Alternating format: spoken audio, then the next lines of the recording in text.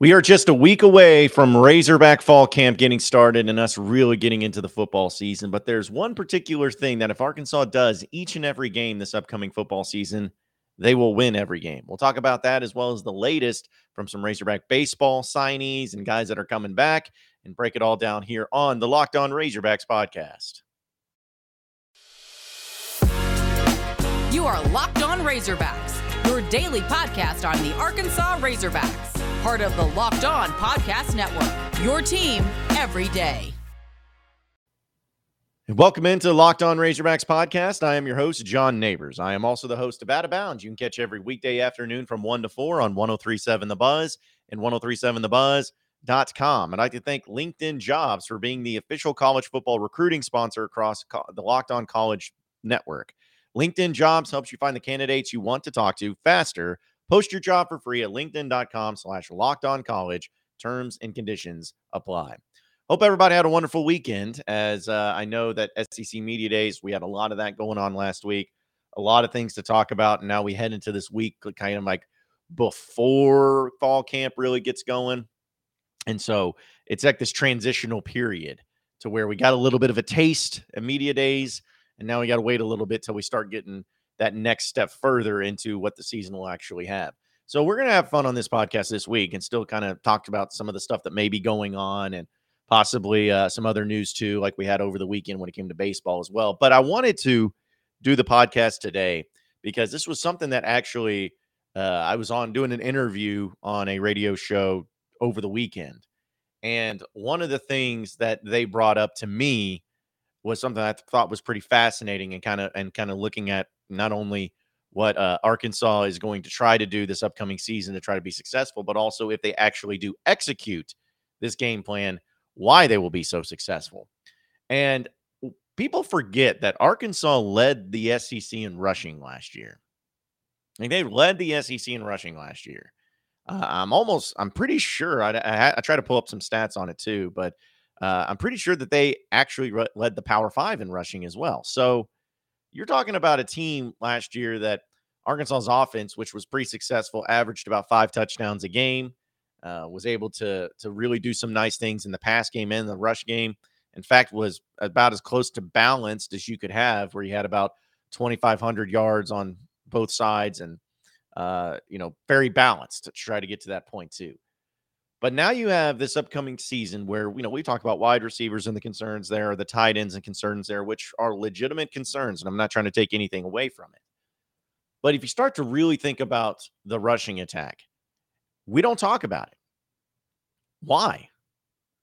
Well, it's because everybody's assuming it's going to be great.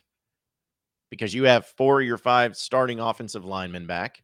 You have KJ Jefferson back. And you have 3 extremely talented running backs, young running backs back with Dominic Johnson, Rocket Sanders, and AJ Green. And so of all the things that we talk about, we break down, these transfers coming in and everything. Running back and the running game doesn't get talked about because it's just established. Like it's already, well, we know that's going to be good. But the thing is that it is going to be good. But also, it could be the reason that Arkansas has the best type of season that they could have this upcoming year. And so Sam Pittman at SEC Media Days talked a lot about different things that he was bringing up. And one of the things he did talk about was the running game. And he made sure that he established, like, that's our game right there. That's our bread and butter. Our goal is to rush for over 300 yards per game. And he even made the comment. He's like, I'm not saying we'll get to that every single game, but that's the ultimate goal, is to rush for 300 yards every single game. And when you have an offensive line like Arkansas has, where, Ricky Stromberg's an incredible player, and Cody Kennedy has been doing a really great job with the offensive line. And then you add in Sam Pittman, of course, wanting it to be that physical type of team to really be successful in the SEC. And having the depth at running back and having an extremely gifted quarterback who can both run and pass. I'm not saying that you have to not worry about the passing game at all, but we could see a season where Arkansas ends up being a team where they just dominate teams up front and just pound it. until the other teams just have to basically submit and Arkansas ends up getting out of there with a victory. I started thinking about the Cincinnati game in that first upcoming game, and I'm like, you know what? That's what I'd like to see in that game. I'd like to see going up against a Cincinnati team, which is going to have a lot of new players, and obviously is not going to be as physical as Arkansas, or at least they shouldn't be as physical as Arkansas, to be able to step right in and just work them, just destroy them physically in the rushing attack. And if Arkansas can just establish that, if they can put together the type of running game where I'm not going to sit here and say, oh, well, the three-headed monster like Darren McFadden, Felix Jones, Peyton Hillis, that ain't happening. But if you can have those three running backs be able to rotate them in and out and get them in positions to be successful and get them in the positions to really make the defensive fronts think a lot about how you're going to go along with it. And the fact that you got KJ Jefferson, who's like 250 pounds, going to be running at you too, you have a chance to be extremely physical. And if you can do that, there's not a team that will beat you in the SEC. Because we know that in this conference, it's got the most talented, the most speediest, the most physical, like all of those things happen in this conference. But the teams that seem to go the furthest, or the teams that at least seem to have the most consistent success, are teams that can be extremely physical up front. And because of Sam Pittman and his background, and because of what Arkansas did last year, and now what we're seeing, hopefully what they can do this year, if they're able to establish that goal of a 300 yards per game type of team, there's not a team they'll lose to. Like, if you told me that against Cincinnati, Arkansas is going to rush for 300 plus yards, they're not losing the game. Same thing against any team. You say that against South Carolina. Say it against Missouri State. Say it against A&M. Say it against Alabama.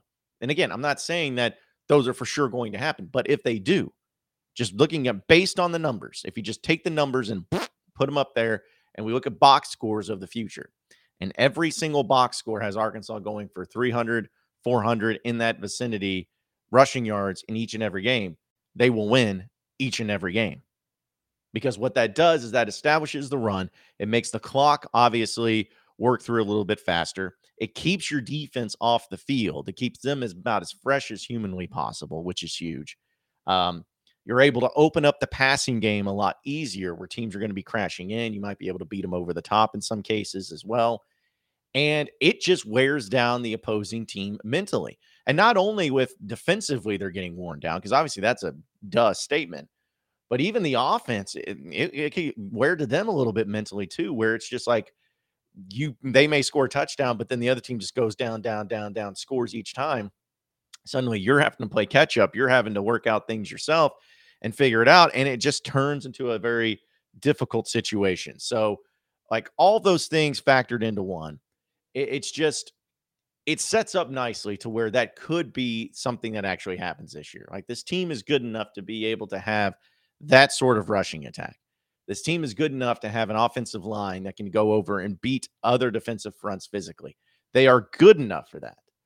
The question becomes, can they actually execute that game plan? Are they in an offense that's based to be that way? And can they stay healthy enough to be able to do that? I honestly would love nothing more than to see KJ's passing numbers be the same or maybe even less than what it was last year, if it means that the rushing game is going to be increased substantially.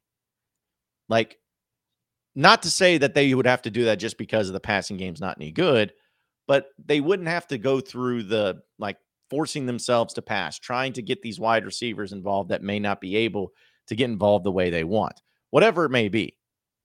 I just feel like if this past year you went for roughly around 2,500 rushing, 2,500 passing, if you got to the point where you were 3,000 to 3,500 rushing and stayed even the same or even less, said 2,200 yards passing, 2,000 yards passing, whatever, I think Arkansas is going to have a better year this year than what they did last year.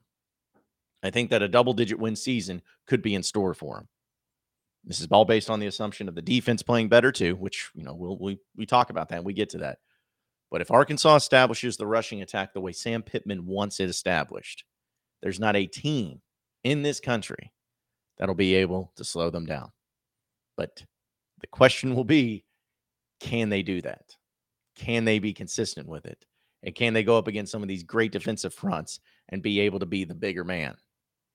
Guess we'll have to wait and see till the season starts. As the sun comes out on small businesses, and small businesses are back in businesses, LinkedIn Jobs makes it easier to grow your team. LinkedIn Jobs helps you find the people you want to interview faster and for free. I think everybody has a LinkedIn profile that they put together because not only do they see other people getting jobs and being able to stay social with it, but it opens up opportunities for those people, and it can also offer up an opportunity for you to be able to look at other jobs or see other jobs that are seeking after you as well. They help you find the candidates that you want to talk to faster. Did you know that every week, nearly 40 million job seekers visit LinkedIn? Post your job for free at linkedin.com/lockedoncollege. That's linkedin.com/lockedoncollege to post your job for free. Terms and conditions do apply. You are Locked On Razorbacks, your daily podcast on the Arkansas Razorbacks, part of the Locked On Podcast Network, your team every day. All right, moving on into our next segment here. I know we talk a lot of football, but there was some things in baseball that I had to bring up and wanted to dive into. So one of the things that was, of course, pretty big was in baseball, Connor Noland. You know, there was some questions about the possibility of him returning for another year, which we know that there's some people that felt like he was leaning towards that. I even was one of those people that felt like he was leaning towards that as well. Just given the circumstances of what I'd been hearing and how he had been approaching it and all of that, like it just seemed like something that added up and something that made a lot of sense. Well, as we found out, Connor Noland actually is moving on. He, of course, was drafted by the Chicago Cubs and ended up being able to sign with their organization, because they even put out a tweet the other day that ended up kind of confirming that. But he's going to be moving on. Also, Evan Taylor was another guy who was also drafted in the 9th round by the Miami Marlins. He is going to be signed. In fact, he signed for $140,000, which was actually $25,000 under slot value. But he does sign. So both Connor Noland and Evan Taylor are moving on. Now, you know, these guys, obviously you would have preferred to have them back because they were dudes that were able to contribute to the team in a major way this past college baseball season, particularly Connor Noland, because he was your ace. And even though there were times during this season it may not have been perfect, once postseason hit, Connor Noland became about as dominant of any sort of starting pitcher you'd ever see. I mean, he was just killing it. And he was someone that you had a lot of belief in of being able to take care of business, which he did. So, you know, losing him is going to be a little bit more difficult of a pill to swallow. But with them moving on, it makes sense. I mean, they were top 10 draft picks, top 10 round draft picks. And, you know, with the organizations that they're going to and with the opportunities that they have, for them to come back, it probably wouldn't be in their best interest. And even Dave Van Horn, I think, would completely agree and understand. He's like, you know what, this is something that they need to move on from and to take their next step into their college baseball career, which is fine. Now, and again, Evan Taylor was a fine player, but the thing about Connor Noland that something that he needs to be remembered for and respected for and everything, like the guy came in with playing football and even started a game under Chad Morris and won that game against Tulsa. And he ended up obviously choosing baseball to go that route, which I think a lot of people, myself included, thought that was the right decision. Not to say that he couldn't play quarterback, not saying that at all, but it's just because of the difficulty that it has where it's like there's only one quarterback and he can be the only guy. Well, now you have in baseball, there could be multiple pitchers and multiple opportunities to work your way up. And then in the case of what he did, work himself into that ace role. And so him choosing that, and then he had to deal with some injuries and had to go through some things like that. And then to have this past year where not only did Arkansas have a good season, but they also had a little bit of a trial. They had a little bit of a slope, a slide down at the end of the year, to which they returned it and came back and went to the College World Series, something they didn't do the previous year, which a lot of people were very disappointed by. So for him to come back and do it and be a part of that was huge. I just hope that people remember Connor Noland for that type of legacy, for a guy that obviously loved the Razorbacks, grew up a Razorback fan, came here to just play football and baseball, stuck with baseball, stuck it out, didn't transfer, didn't complain, just kept his head down and ended up having a really great year this year. And then, of course, turning it into him being a ninth round draft pick to Chicago Cubs organization, which, say what you want if you're a Cubs fan or if you're not a Cubs fan, but it's just the way it goes sometimes. But it makes sense. And it's something that nobody can really say it was the wrong decision on his part. It absolutely was the right decision on his part. And I know that he's a smart kid that probably talked to his family and talked to everybody involved. And now he's going to be moving on and taking that next step, which again, you can't help but respect him for it and everything. Like, seriously, like that's something that is just really cool. And in fact, of course, he posted on social media about it too, and wanted to thank all the fans, and which, sometimes I feel like kind of can get overrated a little bit, especially if it doesn't seem sincere. But of course, Connors was sincere, where he says, quote, "Arkansas, I can't begin to thank you enough for the last 4 years. Thank you to my coaches, teammates, friends, fans, and my family for your unwavering support. Arkansas will always be home to me. Finally, thank you, the Cubs, for the opportunity to start this exciting journey." In fact, his profile picture already is a Chicago Cubs logo. So he is all in on that. So congratulations to Connor. Also, some other good news, though. Shouldn't say other good news, because I wouldn't say Connor leaving is necessarily, good news. But still, some good news nonetheless. Brady Slavens officially announced that he will be coming back to the Razorbacks next year. Which is, this is crazy, because I'm not going to sit here and try to say that I know the ins and outs of baseball development and what pros look at, and who looks good, who doesn't look good, where their draft stock is. Like, I don't know any of that stuff. But the fact that Brady Slavens didn't even get drafted is wild to me. I seeing some of these other players that got drafted and out of college baseball and everything, it doesn't make much sense. But then he doesn't get drafted, so he's coming back, and that's huge, because we talked about throughout as soon as the season ended, where you basically had Peyton Stovall was going to be the only player in the lineup returning there. And then, people said, well, Kendall Diggs could be there, which he will be, and he can be a part of it. But now that you have Brady Slavens, a guy that had a really great year, a guy with a ton of experience, he's coming back. Like, that's a huge positive for Arkansas. So, because they're not to say that they weren't bringing in some transfers or some guys that could step in and do a good job anyways.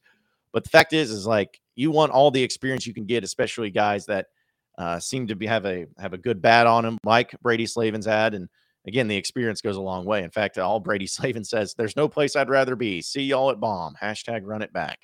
And a picture of him running out there on the field. So that's good to have him back. And I know that he's wanting for sure to continue to build up his brand and continue to build up his game, and hopefully become a player that gets drafted in the Major League Baseball next year. But still, some pretty big news, whether it's people leaving, people staying, Razorback baseball. But I'll be curious to see if we have any more of that coming up here in the next few weeks as well. We'll close up shop and get out of here on the Locked On Razorbacks podcast coming up next.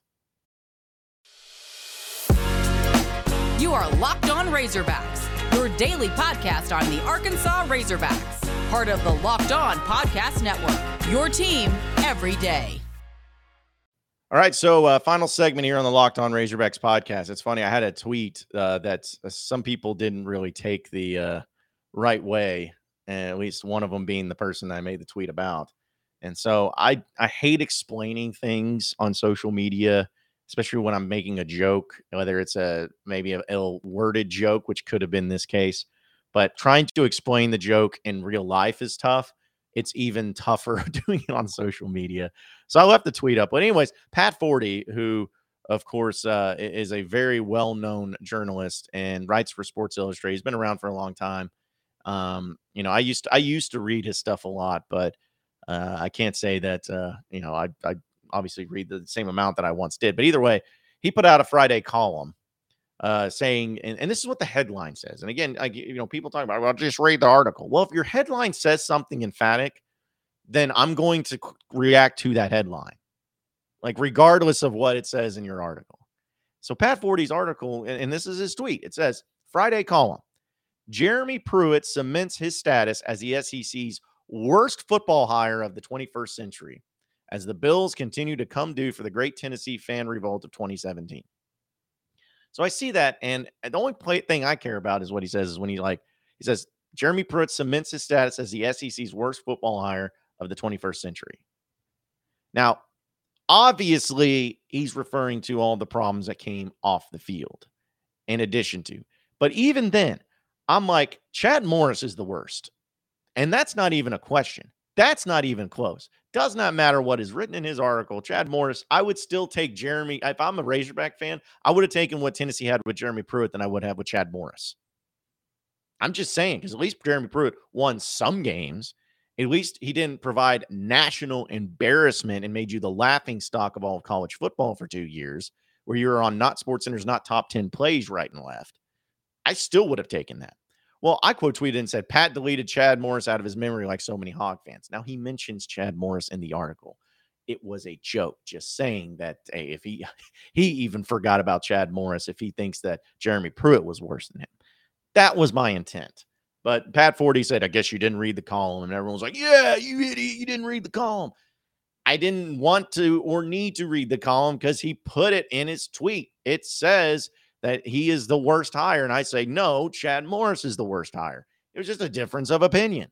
So the thing is like everyone was up in arms about that and discussing it. And I was like, okay, whatever. Like I said, I'm not going to try to explain it to people because it's not going to go well, I'm sure. But either way, it's something that I still will stand my ground on and saying that Chad Morris is the worst. And in fact, I would even bet Tennessee fans would rather have the Jeremy Pruitt situation than what Chad Morris had. Like, I want to take a poll and ask all of the SEC teams, and say, just take your worst moments, your worst eras in the 21st century. Would you have traded that with Arkansas, with Chad Morris for those 2 years, the worst eras of the 21st century? And I guarantee you none of them would have said, oh yeah, we would have absolutely traded our days with you in Arkansas. Like, nobody would say that. So that's how I base my idea. It was like, who would you trade with? Who would trade with you? Nobody would. Nobody would deal with that. Like, Tennessee's Jeremy Pruitt situation is nothing. Because everyone acts like, oh, these NCAA violations are the worst. Okay. In the 21st century, how many teams, how many programs that got hit with major high-level 1 violations and could not recover? Like, Penn State had all that stuff going on with Jerry Sandusky. Just a few years later, they're fighting for the Big Ten title. Like, Ole Miss got hammered. And they just came out like this was just less than 10 years ago. They got hammered by the NCAA. And what happens? Last year, they had their first 10-win season in history. So people that think that just the NCAA, anytime you get hit with violations, oh, this is ridiculous. You know, I can't believe this. It doesn't do anything. Like, yeah, it probably has an impact on those few years there when it actually gets bowl bans and all that. But you think Ole Miss cares? I think Penn State is up there still feeling like, and I'm talking about on the field, feeling the effects from that era? No. And these are all things that happened just in the past decade. So that's a joke. Like, what Chad Morris did had more of an impact negatively than what those people went through with the NCAA violations. Like, it's just not the case. So anyways, that was my point. It may not have been clearly made, but for those of you who saw the tweet, that's what I was referring to. And Chad Morris is still not only the worst SEC hire, but the worst Power 5 college football hire in the history of college football. Change my mind, but you won't. Appreciate everybody listening into the Locked On Razorbacks podcast. Be sure to like and subscribe to the podcast on iTunes or on Google Play. You can also get after me on Twitter at BuzzJohnNeighbors for any questions, comments, concerns that you may have. Keep it going from there. Same podcast time, same podcast channel tomorrow afternoon. Have a great day, everybody. We'll see you then.